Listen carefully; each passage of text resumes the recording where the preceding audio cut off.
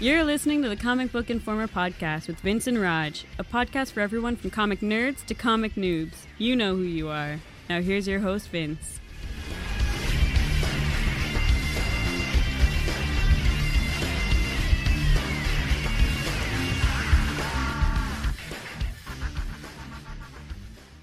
Hello, everybody, and welcome to issue 77 of the Comic Book Informer podcast. We're coming to you on Wednesday, May 9th, and I am the world's worst podcast host, Vince. Thankfully, Roger's here to keep me in line.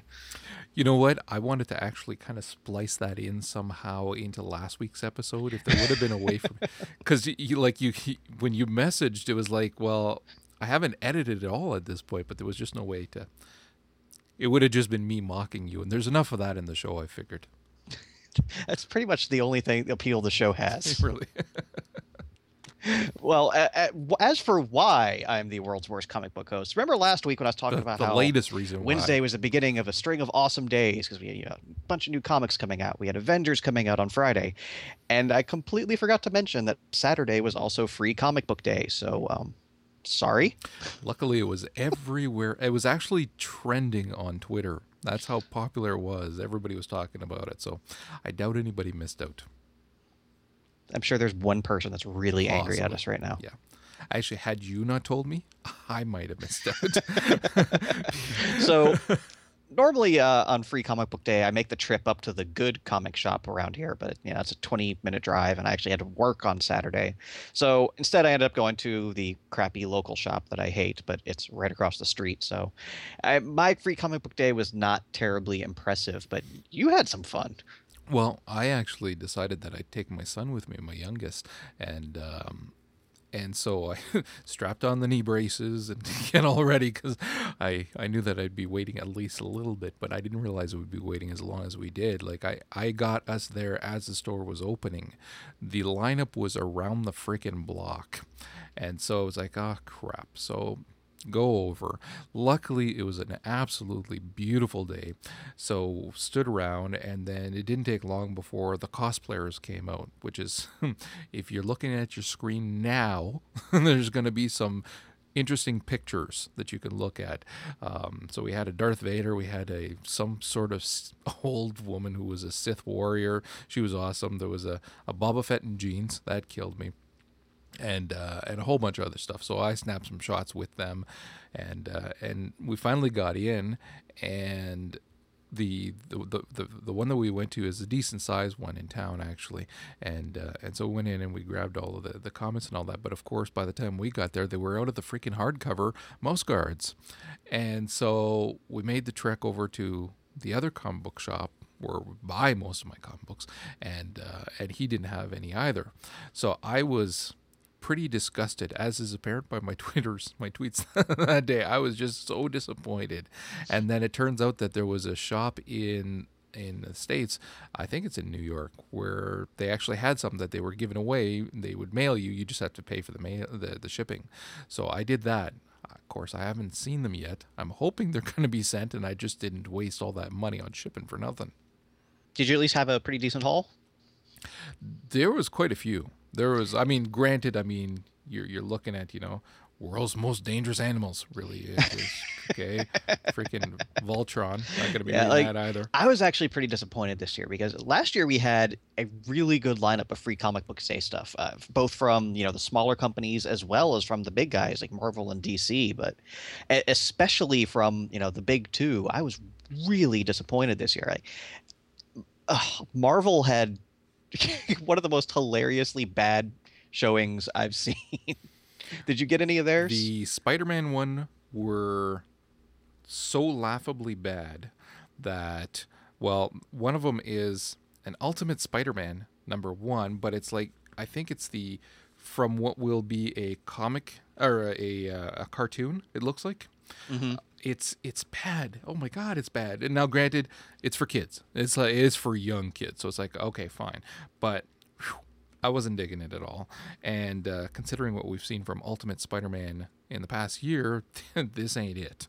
This ain't even close. And then there was a Spider-Man as well, Spider-Man Season 1, mm-hmm. and Because we haven't seen the origin story often enough. That's the thing. Like you really need to pound us over the head with the origin story, because otherwise we'll forget how he got his powers. So this was good to see. Terrible. And then there was what am I looking at? The Avengers one. The Avengers was Which one? Because there was actually two of them. Was it Age of Ultron? Age of Ultron. There was two. I only saw one. We'll get to the second one because it's hilarious. Really? I only saw one. There is a picture of Thor hitting Ultron, and the look on his face, I want to make an avatar out of it, just because it is so bad. This Age of Ultron, it wasn't terrible, but it was like, meh. Well, the Age of Ultron was actually a reprint of an Avengers .1 issue from last year. Yeah. So, if you haven't been reading Avengers, okay, interesting, but I've already read this issue, so whoop-de-doo. Yeah. And what's hilarious, the .1 issue, the supposed jumping on point, was a prologue to a story that they still haven't done. Jesus. And also, it for whatever reason, because Bendis kind of has a thing for her, there's the scene where Spider-Woman gets captured, and for, again, whatever reason, they strip her down. Well, they couldn't have that in a free comic book day edition that a bunch of kids are going to pick up, so they didn't redraw it. They just colored her skin the color of her costume, and it's hilarious. Dude, there is so much TNA in all of these free comics, it's not funny. It's like, as soon as I get to something where it's just blatantly that's all it is, it's like, okay, well, I'm done with this one. All right, I'm done with this one.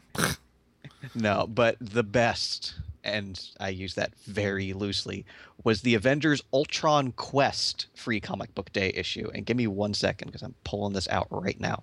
And it started off, I was like, oh, cool. Thor, Iron Man, Hulk, fighting Ultron. This is going to be great. And it turns out it's basically a 20-page advertisement for a hotel chain. Oh, good Lord. They're like, oh, Ultron scattered across the world. And here we go. It's like, Tony Stark's like, don't worry, I got this covered. Being something of a jet setter, I've earned enough Wyndham reward points to get us a free room in each one of those cities. And he's got like the business card with their... It's hilarious. Oh, God. So then the next page is a montage of them all hanging out in these beautiful hotel rooms, saying how great all the amenities are. God, that is terrible. But you know what? That's what a lot of these are. Instead of being, I'm all right with like just the mini stories kind of thing. Mm-hmm. Although when it's too many in one, it's like really 3 pages. How much are we supposed to take from this story when you're giving us 3 pages? But some of it's just too much. And then the advertising, the different issues, and the this and the that. The freaking the New 52. Wow. What? You know what? The only takeaway from this is that freaking gorgeous thing in the middle from Jim Lee. That's it. Even with that New 52, it's like, I've been reading Justice League. Yeah. And this still kind of didn't make a whole lot of sense. Nah, it was, I didn't like it at all. What else did DC put out? Because I don't have anything else from DC. The only other one I got from DC was their DC Nation one, like basically advertising the animated stuff that they have on Cartoon Network. Yeah. So that was it. I did read some interesting ones from the other stuff. Yes. I actually really liked the Serenity Star Wars one from Dark Horse. It's the same story, just using the different Serenity and Star Wars, and I really like that one. Did you get a chance to read it? I did. The Star Wars one, but the Serenity one was fun. Even though it's the same thing. Art was a little funky in places. It was it was so on point. I was reading it in their voices. Exactly. That's the thing that I pulled from that. That's Zach Whedon, who's Joss Whedon's brother, and he's the one that wrote it. And the language is bang on. Like the writing is bang on for them and how they speak. So you can see the characters so very clearly. And then also their mannerisms and everything with River. Initially when I saw the art, I was like, eee. But you know what? By freaking page 3, it had grown on me so much that now I absolutely love it. I just loved it. And then, the Star Wars one was weaker. But again, I still found that because I tied it into what had happened in the Serenity one, I was like, okay, I see what you're doing here. It's cute. It's not a phenomenal story in and of itself, but It's all right. But yeah, I like that one. Were you able to get the other one from Dark Horse? Because I wasn't. It was the Guild and something else. It's the. Give me a second, and I will even pull it out. I've got it right here. Don't mind my voice going away from the microphone periodically. It's damn it. And you know what's funny is I literally just was reading it before we started recording, so it's in here somewhere. See, I'm upset that I missed that one because it was actually the second half of the little Alabaster story they had in there too. Is it? Okay, it's the Buffy and the Guild. Buffy and the Guild. Okay, yeah. now and then they have Alabaster Shelter, which is little mini stories based on a comic. They touch on later, and the first half was in the Serenity one, and the second half was in the Buffy one. I wasn't digging the first half in the Serenity, so I didn't even read this one. And in terms of the Guild and Buffy one, well, the Guild one was terrible. It was the equivalent of a Jughead comic book kind of thing. It was just bad. And then I didn't even bother reading the Buffy one because I'm not a big Buffy fan, to be honest. Yeah. So I did read did you get a chance to read Bad Medicine? I did not even know that one existed. It's actually quite good. It's actually really, really quite good. I enjoyed it a lot to the point where, I would read this series. It was fun. It was well written. I enjoyed it. The Lady Death, oh my God, just a very, very, I quote, very thinly veiled attempt at excuse for TNA. It's absolutely terrible. Just not worth the paper it's printed on. Oh, this I love. Jurassic Strike Force 5. Dinosaurs in Mass Effect type clothing fighting with laser guns and shit. Sorry, damn it, I'm going to have to bleep that out.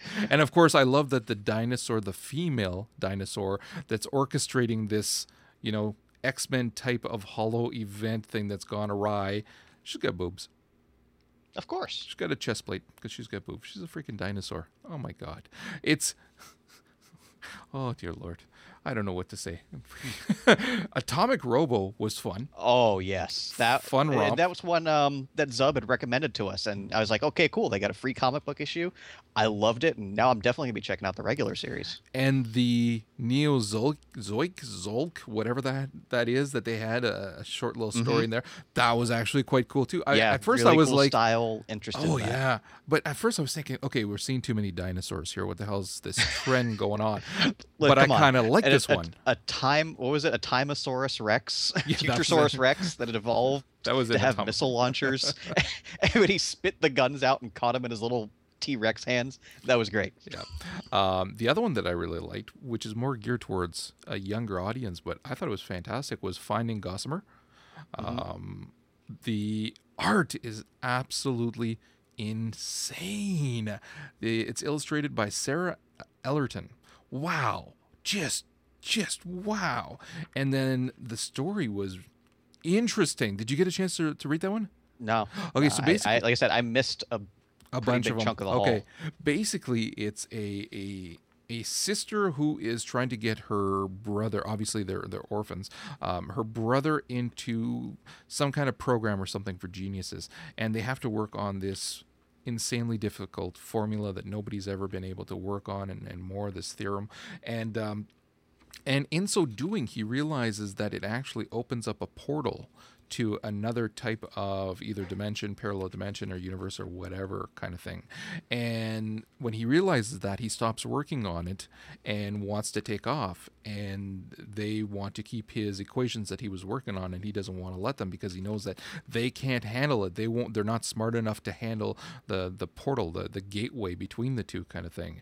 It was a unique way of working on that kind of theme, and again, the artwork was just so fantastic. It was very well written. I liked it a lot. And that came with, on the flip side of that one, was the Stuff of Legends, which the story was so-so, but the art was just wow, just unbelievable art and style. One that I was actually really happy to see was the Transformers 80.5 issue. IDW is actually bringing back the original creators of the Transformers comic series that Marvel put out in the late 80s. And they're picking up exactly where they left off back in 1991. So the first issue they're publishing is issue 81. So this is a cool bridging the gap between the two. And like, as somebody who read a number of these comics in my younger days, of course, it was so cool because they were touching on some of the previous storylines, kind of establishing where things were, and they'd redrawn some of the more iconic panels from that old school series. So the scene where, you know, Shockwave has the Autobots captured hanging upside down, or Optimus Prime's beating the crap out of Bludgeon. I remember those exact scenes from the old comics. So seeing them redrawn and they're really picking up exactly where they left off, that excites me as a fan. I haven't had a chance to read that one yet. I will. I'm kind of muscling through here, and some of these I'm not even bothering with. Like my favorite Martian. Really? Seriously? My favorite Martian? One last one I want to touch on is the Valiant Free Comic Book Day issue. We talked about Valiant last week, how they were, you know, a failed company that was making a comeback, and this is not a good way to do it. They took two of their launch titles, Exo, Man of War, and Harbinger, and just like plucked 6 to 8 pages out of each of them and shoved them into a free comic book issue with a whole bunch of interviews in between. And like they were just out of context scenes that made absolutely nobody would want to read the full issues based upon these little excerpts they give us. Like I couldn't even tell you what Harbinger is about from the sampling they gave us. And that's what, again, we've been seeing a lot in these, and that's what they're doing. And it's kind of, it's upsetting because I know what they're doing. It's all it is advertising for them. Whereas instead they should be looking at it as a means of the whole point of introducing new readers to comic books. So you would think that the best way to do that is not just cram advertising down their throats or just little snippets that don't mean anything to them, but actually give them a story that they can care about the characters, so that from there, they want to buy more comics because they've gotten to know the characters and they like it. Like Atomic Robo, again, perfect example of that. Full story, fun, quirky. You get it right from the get-go, and it's like, I care for these characters. I do want to read more. Whereas some of these other ones, it's like, what the hell is going on here? If this is what I can expect from the series, forget about it. And I'm just remembering back to last year, and specifically Marvel and DC, because if they're supposed to be the industry leaders, they should kind of have a handle on this. And I remember last year, like off the top of my head, they put out Marvel put out a Spider-Man, Amazing Spider-Man, and DC put out a Green Lantern. Both of those were original stories created specifically for Free Comic Book Day from the actual teams on the ongoing comics, and they were both really good, if I'm remembering correctly. And the fact that both companies completely dropped the ball this year, that hurts. Yeah. DC, another one, of course, is they did their little, for kids, the Superman Family Adventures, and then Green Lantern. That was the DC Nation one. Yeah. Is it? Okay. Yeah. All right. Yeah. Well, on one side. On the other side, it was just DC. Anyways, but yeah. Gotcha. No, I agree. I was overall, what I was impressed with were the few titles that were out of left field that was like, this was freaking awesome. I actually would read more of this. But sadly, they're again, just a lot of these I found that it's hard enough cramming in a single coherent story that stands on its own well enough that will make people care about in 22 pages, let alone when you're also creating the flip book, where then your story is that much shorter. And some of these want to even put the letters to the editor kind of thing in there as well, or some sort of article. And it's like, Jesus, you're giving us 3 pages here to care about these people. Forget about it. It's not going to happen. Mm-hmm. It wasn't a good year all around. And apparently not a lot of people read the gutters because Archaea was doing it right, but nobody had a chance to read the thing. Yeah, I better get mine. That's all I can say. All right. So aside from that, there's a couple number ones I wanted to at least briefly touch on this week. I'm sure we'll come back to them in a little more detail in the future. And the first is one that we were mentioning last week, and that's Mind the Gap by Jim McCann with art by Rodin Esquejo and Sonia Oback. And this is just this weird mystery that I don't know how long McCann was working on this story, but there are layers on top of layers here. And of course, he has to be a jerk at the end and tell us that there's all these clues in there that right from the start we can figure out who, is responsible for what's going on. And I'm just really interested to see how this plays out. I'm going to call it Mind Trip from now on. Seriously, I was reading that and I'm going, what the hell is going on? And I think that I think that it came off as trying a little too hard at points. And so that was kind of like, and a little bit too much where you can always tell when you're writing something, or if you're reading something that someone wrote and they've been working and mulling it over for quite a while, and to them it makes perfect sense because they know everything, all the backstories, even if it's not written. So to them it makes sense. But then when you're reading it, it's like, how did you make that leap from that to that? And it's not always clear. So there were a few points like that I found that I thought, well, this probably could have been handled a little bit better, but of course that's subjective. Yeah, but it's definitely something I'm going to continue reading in the future just because I have to know at this point. Like, they've set up this completely crazy premise with the coma patients and the weird, ethereal world where an awesome whole couple pages about Pink Floyd. That was great. But I at this point, I just have to know. The only thing that was the main downside for me was the last panel, because then all of a sudden it felt like Dead Man and seriously taking over somebody's body.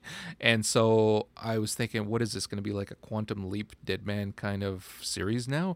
We've seen it. We're seeing it right now in Dead Man with Dead Man. So it's like, if that's the route it's going to take, I'm going to be pretty disappointed.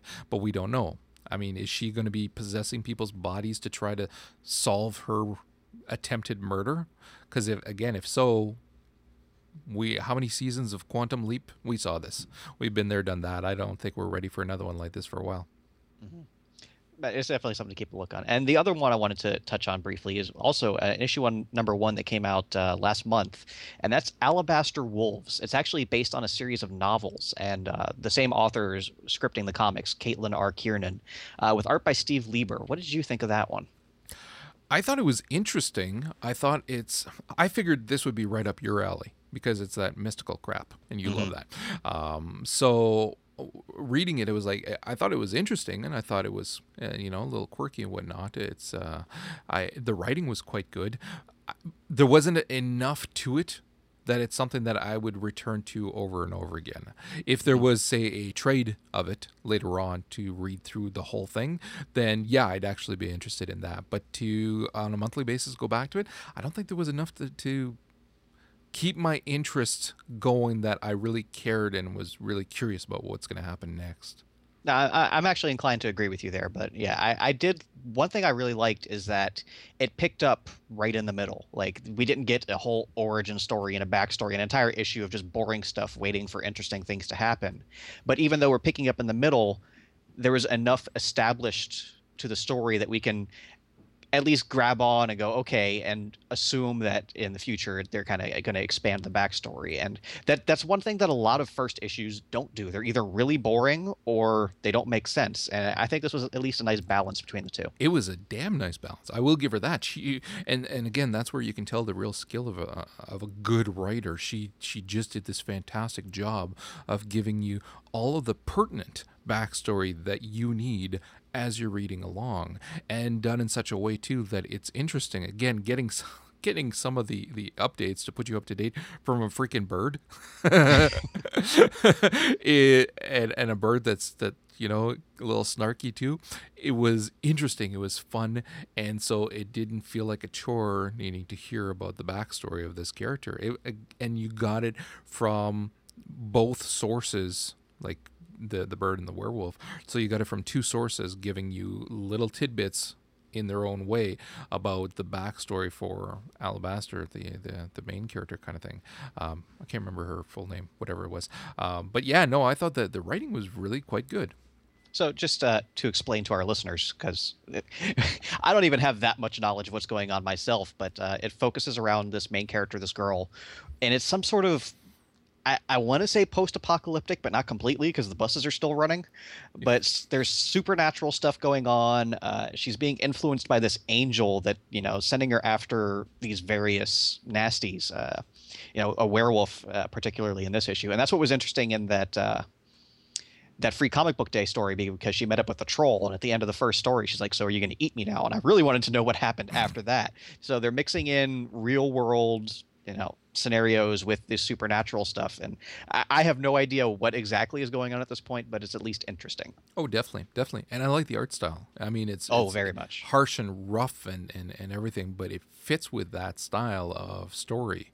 Again, if it was something where it was in a collected edition of X amount of issues and all that, I'd be all over it for sure, because I think that as a story, having the story progress over, again, a long enough story arc kind of thing, it would probably be fairly interesting following this character through that world that she's setting up. So, and then just from what we've seen already briefly of the secondary characters, they're engaging. They're not flat. I mean, if you can make a bird that freaking engaging and interesting, then you're doing your job right. It's just that as a whole, the story so far, well, there's not enough of it. So, and there's not enough to keep you interested in wanting to continue to keep coming back. But as a trade later on, I'm all over that. Yeah, really cool stuff, and we'll definitely check in on it later. So moving on to what we've been reading, I'm taking some creative license here. And actually, the first thing I want to talk about is actually novels. And while that's not something we traditionally talk about here, this is actually relevant because they're novels by Jonathan Maberry, great friend of the show. I finally finished his first trilogy of books, the Pine Deep trilogy. Started with Ghost Road Blues, which is actually his first fictional novel that he'd written. And first of all, it was really cool to see the evolution of his writing over the course of the 3 books, because it's his first novel. There was, I don't want to say stumbling blocks, but it wasn't as refined as it was at the end. So it was interesting to see that growth as a writer. But the story itself, it disturbed me. The horror in this was very visceral and disturbing. It's actually based on actual folklore, which Mayberry is a bit of an expert on. So he was able to take that knowledge of traditional folklore and meld it into a modern day horror story. And what I liked the most about this story is that it's very much grounded in the real world. Like, to the point where the word vampire isn't actually used in the book until the 3rd novel. Because the characters in the book, when all this crazy stuff is going on around them, they take every possible rational conclusion before they realize, okay, we got vampires in the town. So it was that very grounded in actual real world that was refreshing to see, because you see in so many other movies and books, like, oh, that guy must be a vampire, let's get out the wooden stakes. No, it's that guy's a serial killer. That guy's some weird, religious nut, satanist, and just the logical progression of the characters to finally at the end of the 2nd book, when they realized what kind of deep crap they were in. It was very engaging, and just the imagery that he was able to twist out of those words still haunts me.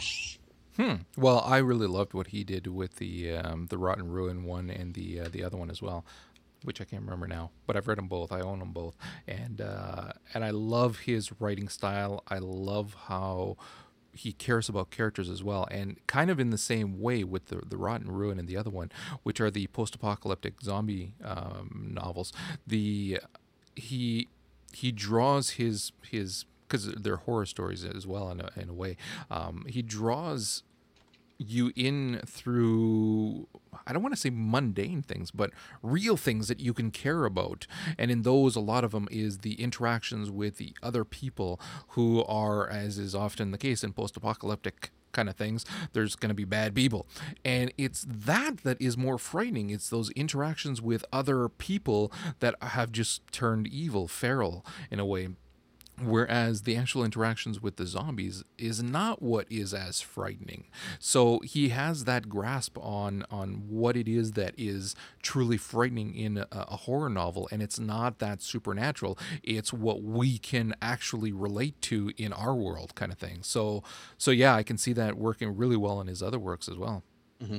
And I really like how he's taking these different approaches to traditional horror iconography, be it folklore or the post-apocalyptic setting. Because I actually just started reading Patient Zero, which is the first book in his Joe Ledger series, which is zombies as bioterrorism. So it's essentially The Walking Dead starring Jason Bourne. So I'm maybe a quarter of the way through the first book, and it's just awesome. Okay, I'll have to pick that one up as well. Although I have to say, it is a bit awkward because all of Joe's scenes are in first person, but all the other stuff is in third person for the other characters. So it's taking a little getting used to, but I'm on board with the story and the setup. I actually wrote some stuff like that once before, just because it in what I was doing, it actually fit in the story, and it allows you as a writer, because you're giving up so much by giving up first person, and you're, I mean, so much that you can convey that you can't otherwise. And sometimes you have a character that's still a central part of the story that you want to get in their head, and you simply can't get that in third person. So it's a tool that's not used often, but I think that if used properly, really can create a personal experience when it's supposed to be, and allow you to be in observer mode, quote unquote, when need be. Mm-hmm. So it works. It's just it takes a little getting used to as a reader. Right. Aside from that, not getting fully into comics yet, I do at least want to briefly touch on the Avengers movie, which don't I'm sure you haven't anything. seen. I haven't seen it yet, so don't spoil. No, I'm not going anything. to spoil anything. I will say, story-wise, it's standard. Bad guy shows up, big threat. Superheroes get together, tensions arise, they fight each other, they come together, they beat the bad guy. So it's your traditional comic book superhero team-up story. They're definitely hit the mark on any number of cliches, which I can get with, because what really made the movie and why Joss Whedon was the perfect director for this movie is nobody handles an ensemble cast of varied characters better than he does. Yeah. Look at Buffy, look at Firefly. The guy knows how to do it. So taking Tony Stark and Captain America and all these varied characters and shoving them into one movie, he handled it amazingly. And it's really all of the character moments that make it so interesting. Yeah, the plot itself might be kind of tired and cliched, but everything that's happening along the way is really interesting. Well, it's not just that, but he can take not just a large group of people, but a large group of people that each in their own right is insanely strong in terms of character development and things like that. And so it's not just that you have one star and then a whole bunch of others, like with the Avengers. Christ, they're all huge character. Well, not all of them, but the majority of them. And he can make it work well.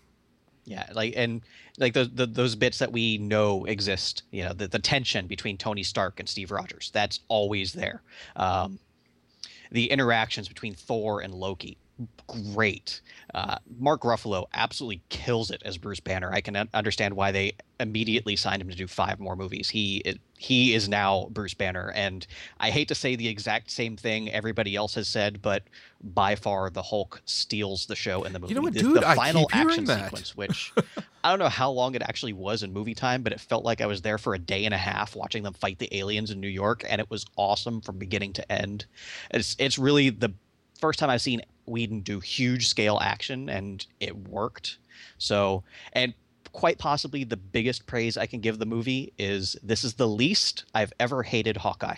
You know what, dude? It's funny. Did Joe send you the link to the video that his girlfriend posted?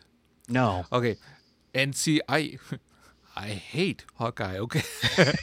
And there's this video with the guy who plays him, I can't remember his name. Jeremy Renner. On Jimmy Fallon. And so they're talking and whatnot. And he seems like a nice guy, of course. I just don't like Hawkeye. But they're talking, and then all of a sudden they're talking about him doing some karaoke kind of things and singing with a buddy of his who performs at a place. And so he's saying, well, okay, well, what are you singing all that? And he said, well, New York State of Mind is one of them. So then Jimmy Fallon gets the band to kind of start playing a little, and of course they don't know the song. But anyway, so he gives them a mic and he says, here, just kind of do it a cappella. And so the guy takes the freaking mic and starts belting this song out, and it's just the double take that Jimmy Fallon takes because he wasn't expecting that he could sing. This bastard can sing. And it was like, holy crap at hell. I was like, all right, fine. Maybe I'll like Hawkeye just a little bit. Yeah, the other movies I've seen him in, Jeremy Renner is a great actor. Oh, he's an amazing And the fact actor, that he's freaking Hawkeye just kills me. Yeah. We're dying to see it. We're going to wait a little bit, though, but yeah, very much looking forward to seeing it. I must say, I was very displeased, though, because and I mean all, I spent days looking. All of my local theaters, the midnight showings were 3D only. That really upset me because I have no interest in seeing any movie in 3D, especially one that wasn't filmed in 3D. So I actually had to wait until Friday. I took Friday off work so that I could go to the midnight showing and ended up not going to the midnight showing. I'll learn you.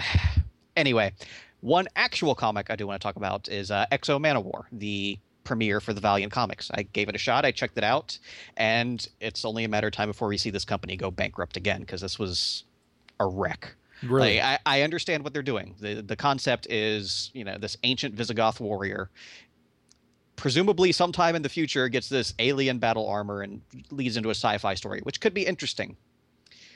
But it wasn't in the first issue because it was just a bunch of crap of cliched stories of the Visigoths battling the Romans and then suddenly aliens, like literally out of nowhere.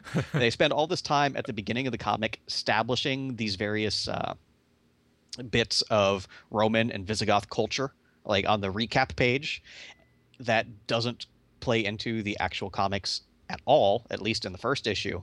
And I just find it very hard to believe that this character from what was it, like 400, the year 400, is just pretty much okay with being trapped on an alien ship and plans to go raid the armory, capture weapons, and gain their freedom. Like, it did not work on any level for me. All right, one to avoid then. Mm-hmm. So you got anything for us this week? Actually, you were talking about reading. I finished off the Jumper novels a while back, and then I dove into finally Game of Thrones. I had read it way back in the day, so it was like, okay, well, I'll give it a shot now, seeing as they're in season 2, and I would actually like to watch the TV series as well, kind of thing, and the game they're working on. So I figure, okay, I'll give it a shot. So it kind of takes some work though initially.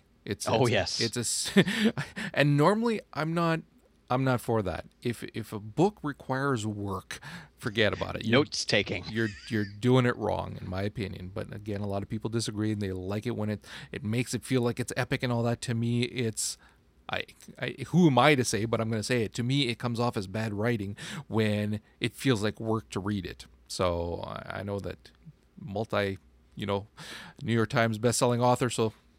We'll agree to disagree. That being said, once you kind of muscle through for a while, then it kind of, okay, all right, I'm getting into it now. So that, and the comic books that I've been reading are actually in preparation for our episode 100, so no sense talking about it now.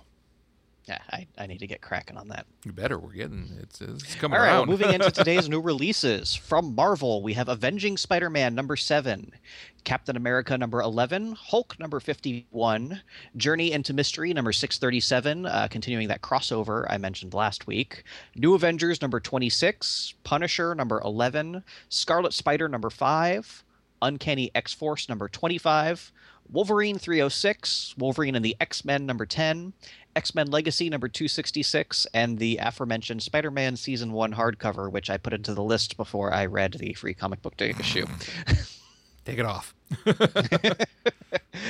For DC, all I'm really looking at this week is Batman number 9, as well as number 9 for Batman and Robin and Demon Knights. And to round it out, from Boom Studios, Incorruptible number 29, from Dark Horse, Alabaster Wolves number 2, and a big week from Image. We have issue 5 of Fatale, the finale there, 91 for Invincible, Morning Glories number 18, Walking Dead number 97, and the big one, Skull Kickers number 14, where we finally find out what's up with the gun. Dude, I can't wait. That, you know what? More so than a lot of other series right now, I'm putting this on par for me personally with Chew. Absolutely. That every week or every month, it's like I cannot wait now to see the next issue, just because I know it's going to be hilarious fun. And like I said, when I first mentioned the series to you, even though they're vastly different, I get the same exact feeling out of reading both of them. Yeah, I love it. I'm so happy it's being written and put out. Yeah, loving it every single issue, and I can't wait to devour issue 14. I had failed to mention the week after when we had him on the show, I did get my hardcover that I ordered from him. He actually purelated it to me, and he put in, I'd said that I would not complain if there was a sketch inside. And he put this awesome freaking sketch of the dwarf on the inside, and he even included a separate single issue which he signed as well. So just nothing but love for Zub. I was so happy. Yeah. And you were not. Good guy. Yeah. All right, so that's going to finish us up here for issue 77. As always, you can find us at comicbookinformer.com or on Twitter at CBInformer. We'd appreciate your feedback either through iTunes, comment sections of the website, or emailing us, Vince or Roger at comicbookinformer.com. And we'll see everybody next week.